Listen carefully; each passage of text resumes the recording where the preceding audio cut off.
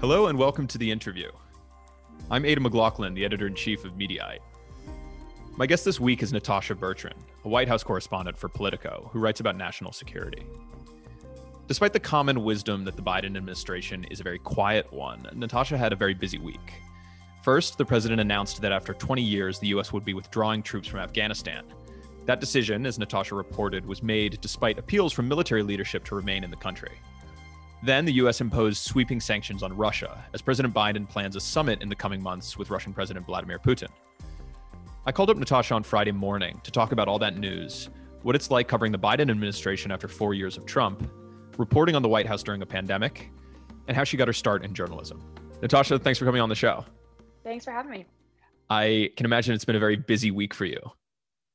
Yes, a lot of foreign policy news, Afghanistan and Russia sanctions, et cetera. So it's been busy, but interesting. We have a lot to talk about then. I wanted to start with President Joe Biden's announcement of the U.S. withdrawing troops from Afghanistan. Now, you had a great report on that this week, describing how Biden became the first president in decades to basically override military advisors and end U.S. involvement in that war. Could you walk us through what happened? Yeah, that's my dog there. Nice. Look, so Biden, when he was vice president, he was one of the lone kind of advisors pushing Obama not to listen to the generals and to kind of get out of Afghanistan and not get boxed in by the Pentagon on this issue. And 10, 11 years later, he finally was able to have his way here. He was obviously overruled during the Obama administration, and Obama did not follow his advice. But as president, this is something that Biden kind of came into having made up his mind, is what we're told. He knows the issue very well. He's visited Afghanistan many times. He understands the policy implications. He understands the geopolitical implications.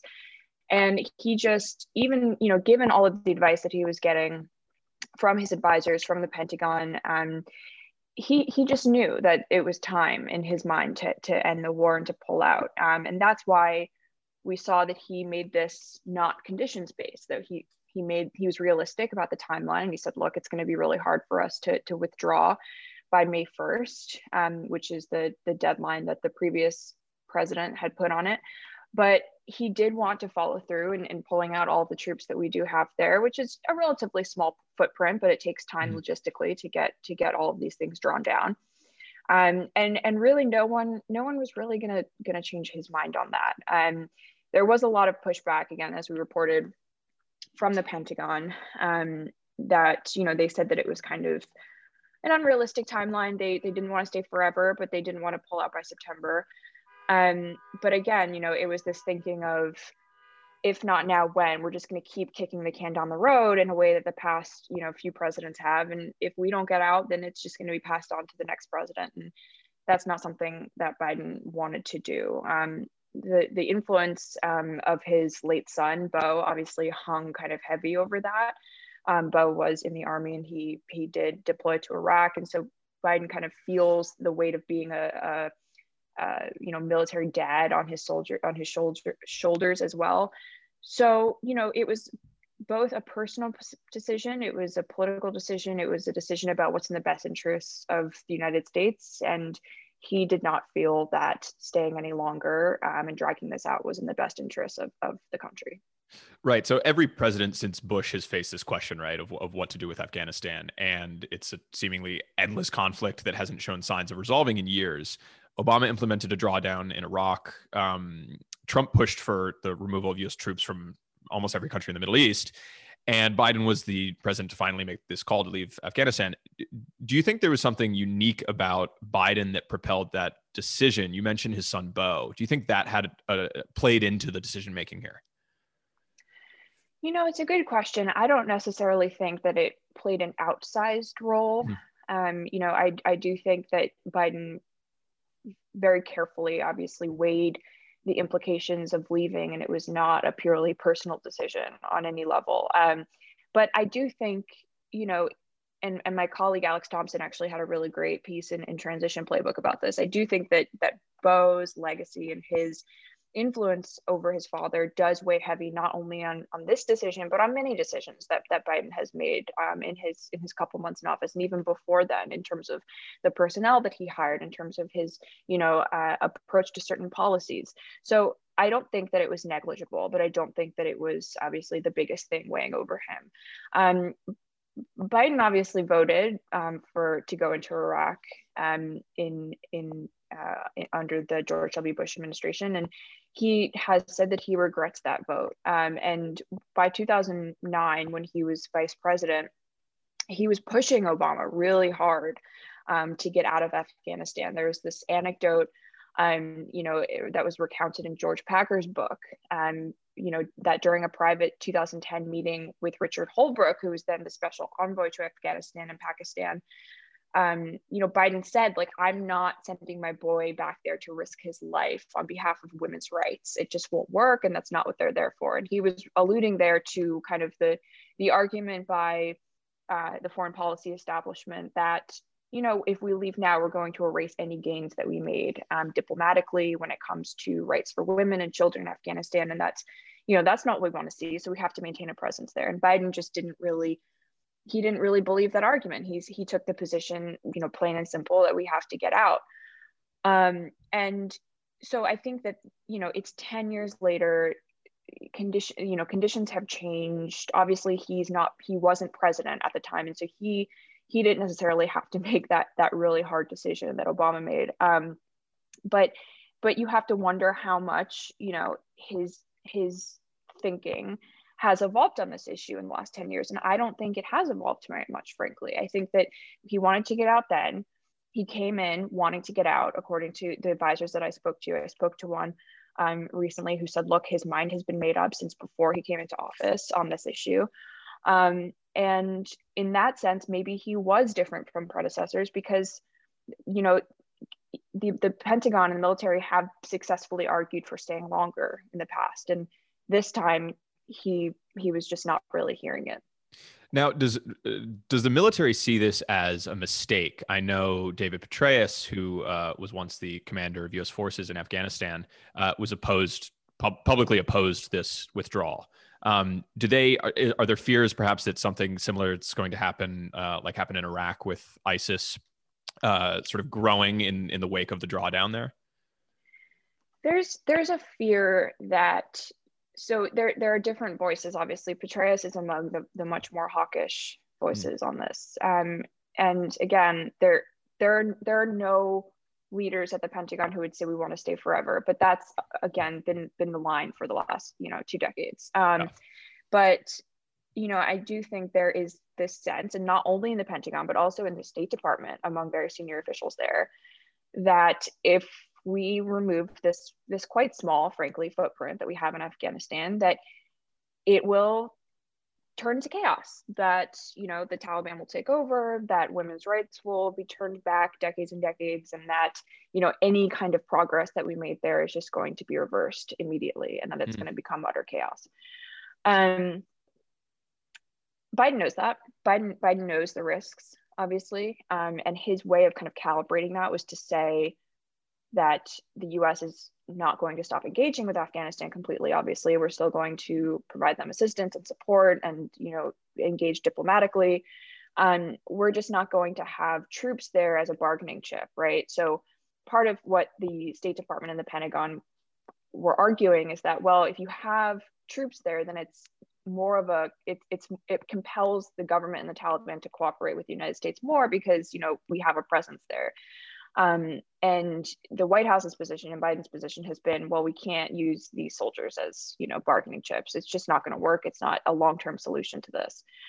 So let's see if we can do this diplomatically and try to figure out a way to stay and not completely erase everything, I say all, but some of the advances that have been made in the country since the US was there. So that's pretty much the argument. There are some people who think that it's just going to devolve into warring factions and that warlords are going to take over and that it's just going to become complete chaos. There are some people who say that the reversals of some progress is going to be more incremental and more subtle. But the consensus on that side of the issue is that it's going to get a lot worse, and that ultimately maybe it could pose a national security threat to the United States if we do see a rise in certain terrorist groups out of that chaos. That's not a calculation that the U.S. intelligence community has made necessarily, that it is a big national security threat to the United States, and that's something that Biden did address. He said, look, it's not in the national security interest of the United States at this point to keep our troops there. Now, you guys got some pushback on your big piece in Politico on this decision from Biden from the White House. I saw they sent you a statement after publication from a National Security Council spokesperson that was fairly snippy and complained about you guys not reaching out and said that the story was inaccurate. What happened there? Yeah, so we will completely acknowledge our mistake there. The lead reporter on the story is a Pentagon reporter, and we had seen this more as a Pentagon story, and we had seen this more as a, this is how the Pentagon factored into the decision here, and how, yes, there was a White House element to it, obviously, and how the White House responded to the Pentagon's arguments here. So that was totally our mistake. We were working quickly. We didn't put a request in for comment to NSC, and we totally owned up to that in our conversations privately with the NSC. We, of course, the NSC then pushed back on the substance and said that, the Pentagon was not cut out of, or I should say Defense Secretary Lloyd Austin was not cut out of this process at all, that his views were weighed, and that it was a very inclusive process.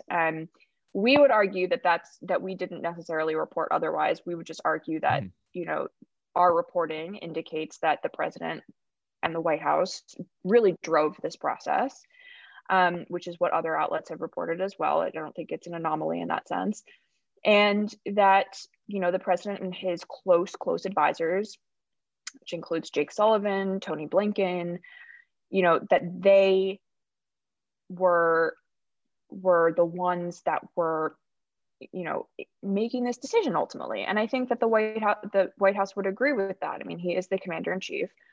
And while he weighs the advice of all of his advisors, he also values people that have been with him the longest. Joe Biden really values that. He values friendships and loyalty.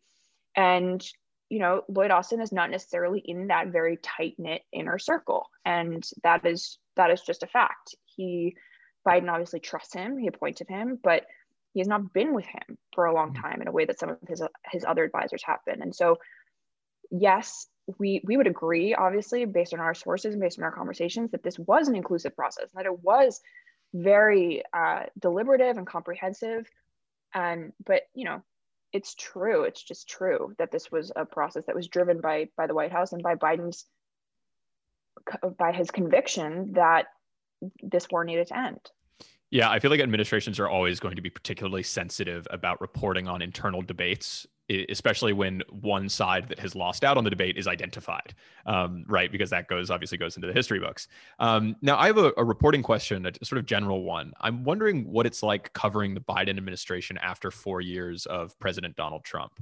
Is it harder to get stories? I mean, the Trump White House was obviously leaky to an infamous degree. I think it's harder, but in a good way. Okay. I think that it forces journalists to be more deliberative and more substantive in their reporting. And I've actually really enjoyed it because I found that it allows us to focus more on, actual policy issues. And yes, there's always going to be some palace intrigue stories. There's always going to be the stories about the debates that go on inside the White House, because that is part of history, right? That is part of the deliberations that inevitably take place with any kind of policy decision, with any kind of, the push and the pull and the back and the forth that goes on in administrations is interesting to people. And I think that it's a public service to report it, because you can see that there were different positions taken on a particular thing. Obviously, administrations don't like that. And some people on the internet think that Politico is a bit too engaged in that stuff. But this is, this is a DC publication. This is a publication focused on politics and policy. And I think that this administration has really allowed us to get back to that. It was a scramble every time Trump tweeted. It was a scramble every time he said something completely outrageous. And it really caused you to kind of lose sight of the big picture a lot of the time. This administration is a bit slower. This week may be an exception. There was a lot that went on this week. But it forces you to make, instead of just figuring out who's sniping at each other and figuring out who's going to leak more or whatever, it forces you to build more substantive relationships and, engage in good faith with people who are serious about serious issues. So yes, it's been not necessarily as fast paced, but I think that it's making, or at least I feel like it's making me a better journalist. And I agree. It does seem like, obviously the stories that you're covering are almost more substantive, because I remember my favorite example is in the Trump years. I forget which year it was, but one morning Trump woke up and started tweeting about South African farmers. And it felt like everyone in the DC press corps suddenly had to figure out what was going on with the South African farmers and studied it, figured out what was going on, filed stories on it. And then a couple of days later, Trump had moved on. And it was 3 days of a news cycle that was completely pointless. And I think he probably saw it on Tucker Carlson or something, got fixated on it, and sort of the reporters had to scramble to cover it. Whereas now there's the decisions are deliberative, they're meaningful. They're not going to be reversed the next week. So it's almost like the reporting is more substantive, which I can imagine for you on the beat that you're on is a more interesting thing to follow. Yeah, absolutely. I mean, when Trump would tweet about, he would tweet outrageous videos that were, filled with white supremacist dog whistles, things like that. Those things would be chased for days on end, trying to find rhyme or reason to why he would tweet that, or the insults or whatever. It was kind of all hands on deck moment for anyone that was covering politics in DC. And it just didn't allow for as much investigative reporting. I think there was a lot of that, obviously, but imagine if we didn't have to chase all of that stuff constantly, what could have proliferated. So yeah, I mean, I think this allows journalists a little bit more space to get back to what actually matters. Some may be, upset that there's not as many leaks. This is a very disciplined White House and a very disciplined administration. But again, I see it as a net positive. Now, has the pandemic, I mean, this is sort of an obvious yes, but how has the pandemic affected your reporting? Are you reporting from home most days, or do you make it into the White House and the Pentagon, or are you on site, or are you mostly working from home on the phones? So when it comes to the White House, the pandemic has really limited White House reporters. There is, for safety reasons, obviously, there are a lot of restrictions on how many journalists can be on the White House complex at any one time. And for that reason, we do rotations. So I don't really know how it is at other outlets, but at Politico, we rotate the reporters that go through.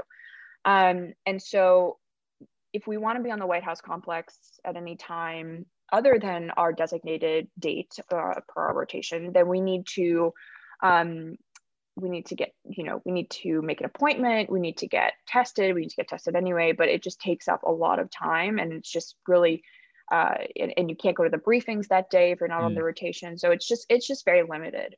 So it's been tough in that sense, because you can't just whereas if you used to, if you used to have a hard pass, you could just walk on whenever, and go to the briefings, and the briefing rooms were packed and you could kind of just roam around.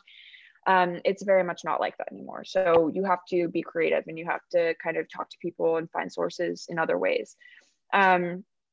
So that's been hard, but it's also been tough just because, I'm kind of naturally an extrovert, and I enjoy, meeting with people and going out and talking to sources and being in the room and things like that. And so in the depths of the pandemic last year, it was really hard, not just professionally, but also personally. It was and I know a lot of journalists who felt the same way. It's kind of oh my God, we went from having this very, public facing job, which is part of the reason why we got into it to begin with, because we love talking to people, to now just kind of sitting at our desks, not going into the office, not engaging with our colleagues as much, at least not face to face, and having to adjust to this life. But after a year of doing it, it's, you adjust.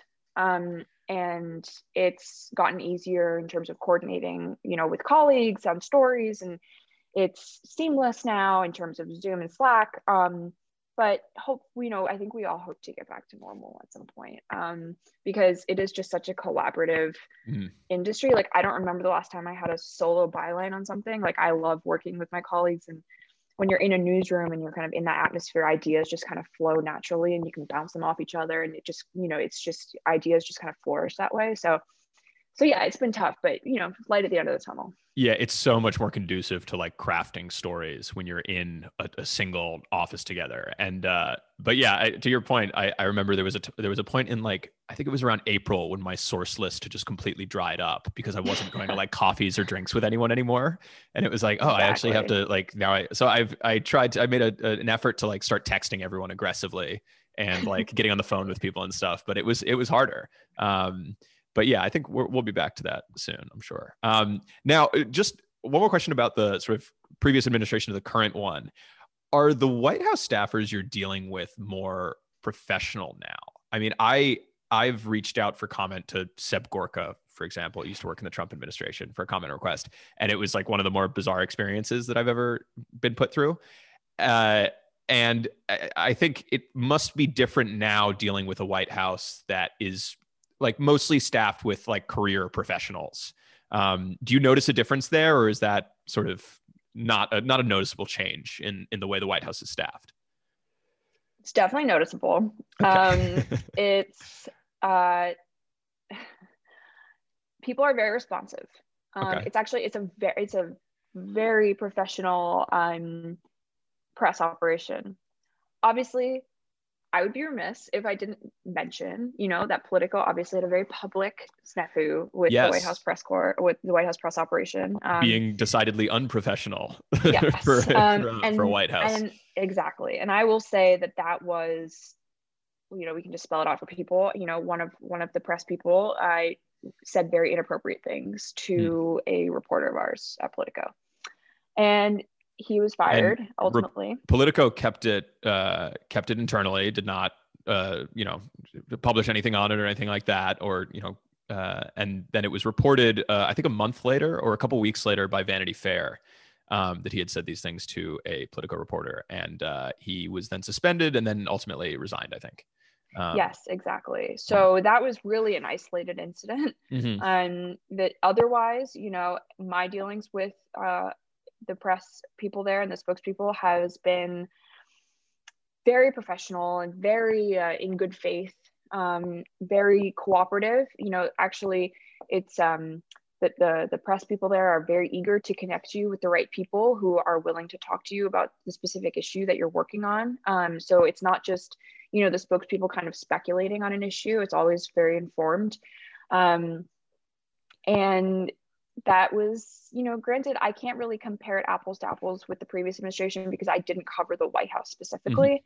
But when I did have to reach out to comment to the press at the White House, it was obviously a very different experience because they just hated the press, that was just it. So performatively too, it was. Yeah. I mean, I think there were certain reporters that the previous administration was fine working with, especially some of the lower level press people who had good working relationships with certain journalists, because you need that, right? I mean, they just need that.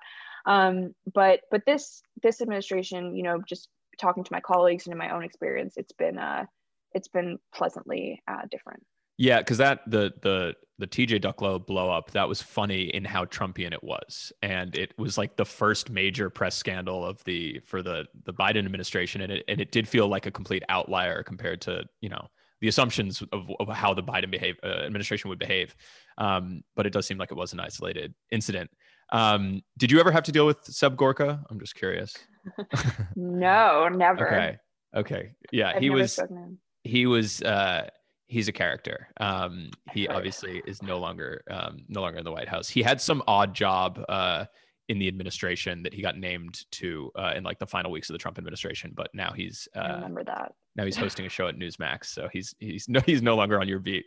A good fit for him. Yeah, I think so. So there was some other big news on your beat this week. The United States imposed pretty sweeping sanctions on Russia. Could you tell us what's happening there? Yeah, so These sanctions were imposed following a very lengthy review that the administration did with regard to its Russia policy. And basically, they were trying to calibrate the relationship again after the Trump administration, and they were trying to determine what a proportional response would be to the SolarWinds hacking campaign, which was this massive espionage campaign targeting dozens of federal and private companies in the US, and the election interference efforts that happened in 2020 surrounding kind of Ukraine and, allegations about Biden's corruption in Ukraine and his son's corruption in Ukraine, all that. So this was an attempt to respond to that with pretty strong sanctions. I think, a lot of experts wish that, it would have gone farther, especially when it comes to sanctioning this massive, Russia to Germany gas pipeline called Nord Stream 2. That would be a major geopolitical victory if it were completed for Russia. But by and large, it was a very strong message to Putin that the US is going to retaliate for their malign behavior, and not only in the United States, but also in the region writ large. There is a little bit of confusion about why the president decided to propose a summit with Putin, kind of like a day before announcing all of these sanctions and announcing diplomatic expulsions for this summer, right? They're like for this summer in Europe. Yeah. Yeah, and then some of his advisors even are a little bit like, that's interesting. But it's consistent with the position of his national security advisor, Jake Sullivan, and his Secretary of State, Tony Blinken, which is that, above all, what they want with Russia is stability and predictability. Mm-hmm. And they feel like they don't want to reset with Russia. They don't want to go to Russia and say, okay, your past is forgiven. We're just going to move forward and pretend like none of that ever happened. But they do want a situation where it's possible to work with Russia in other areas like nuclear issues, climate, perhaps counterterrorism, though that's a little bit more iffy. And they don't want a situation where there's no talking at all and then misunderstandings happen and, there's just kind of a disconnect there. So they do want some kind of dialogue and engagement with Russia. Whether a summit, which would be largely performative, is the best way to do that, because nothing substantive ever really comes out of summits. Yeah. It's mostly just like a bilateral meeting where they can just show the world that they're kind of, talking, is another question. But I think that, the sanctions and the diplomatic expulsions were an interesting first step in their Russia policy. One little detail in the sanctions news that has caused a bit of a stir is the level of confidence around the CIA's conclusion that Russia offered bounties for the killing of American troops in Afghanistan, which was a huge story last year when I think the New York Times was first to report it. Now, I read a couple different reports on this, and the Daily Beast described this as a walkback of the initial stories. The New York Times did not, and they did not describe it as sort of like a reversal. What's your take on this saga about these bounties? So I think it's much more nuanced than it being a walkback. I don't think that's right, actually. The intelligence was never corroborated. The intel was always low to moderate confidence. And speaking to our sources last year when the New York Times broke the story initially, that was the consensus, is that yes, we have this intelligence. No, it hasn't been corroborated, but it is serious enough and it is alarming enough to brief to the president and to put in his daily briefing. Not everything that's put in the daily briefing has to be high confidence that's corroborated beyond a reasonable doubt, whatever. And that was where the controversy was. The controversy was that Trump was denying that he was ever briefed on it. And that was just not believable. And people were wondering, well, why is he downplaying this and saying that he wasn't briefed on it when he should be confronting Russia about it, regardless of whether the intelligence community has super high confidence in it. The Biden administration yesterday said something that is very consistent with that, which is we have low to moderate confidence. The intel community has low to moderate confidence in this because it came primarily, and this is a detail that we didn't necessarily know, it came primarily from detainee reporting, which is a veiled way of saying the detainees said this, Mm. but it may not be accurate because they may have been just saying that to get out of detention. But there are other kind of circumstantial things, and I think the New York Times reported on this as well, that lend credence to the idea that the Russians did have this program and that they intended to carry it out. Things like financial transfers, for example, around that kind of program that concerned intelligence officials.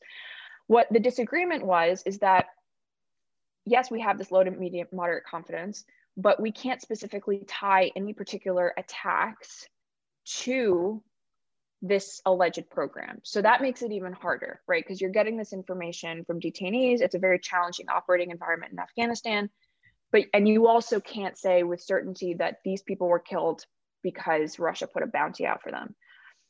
So the whole thing is just, it's not corroborated. It's difficult, it's challenging, but that doesn't mean that you don't go to the Kremlin and say, what's going on here? You need to explain what we're hearing, through diplomatic channels. It's not like the Biden administration came out and said, we know that Russia's doing this, and tried to embarrass them on the international stage over it. They said tactfully, we're going to talk to them through diplomatic and intelligence channels about this, which is further than the Trump administration went. And so I don't think it was a walk back. I think it was an acknowledgement, a frank acknowledgement of the quality of the intelligence and, a proportional response to that, which for now, until it's higher confidence, until maybe you can tie an attack to a bounty, then you just talk to them about it diplomatically. Yeah, because from what I could tell from the reporting, they were basically saying that they weren't enacting any sanctions on the basis of that and explaining Correct. why. And yeah, I mean, thank you for clearing that up, because I've seen a lot of media critics like Glenn Greenwald use that as a sort of, evidence that media sort of buys into these narratives and runs with them, and then it becomes, fact. And a lot of them have been painting this as this grand reversal from an original story, which I took a closer look at it, and it didn't seem like that. But it's always good to have someone who reports on it in depth. Now, I just want to ask you a little bit about your career to end this. You've had quite an impressive one as a journalist. How did you break into the industry? Thank you. I started at Business Insider, which is such a fantastic place, and I'm so thrilled at how much it's grown since I joined in 2014. They just give their interns and their fellows, I don't know what they call them now, but I was an intern, and they just gave us so much freedom to experiment and so much responsibility, and they really just had us hit the ground running and learn reporting hands-on, and that's an experience that I wouldn't trade ever. And so that's really how I got into it. I started as a breaking news intern for BI, and I was really interested later on in foreign policy and national security stuff, and then kind of Russia interfered in 2016, and I was interested in that, and so I really just started kind of drilling down on the Russia investigation and yeah, kind of from there. But I think that, I really credit BI with kind of giving me that first platform and that start, because, I don't think I could have gotten the hands-on journalism experience like that anywhere else. And then I went to the Atlantic and then I went to Politico, and it's just been, I've had great editors the whole way through, which has been super helpful. You were a staff writer at The Atlantic and then went to Politico. I'm curious, what caused you to leave The Atlantic and go to Politico? Because obviously The Atlantic's quite an August publication. It's very nice.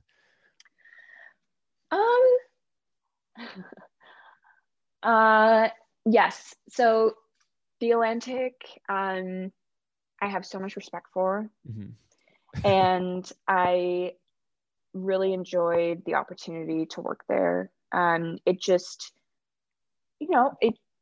sometimes it just doesn't work out for both parties, and I felt like I wanted to do more hard news reporting and faster paced kind of breaking news stuff, and more scoop driven stories.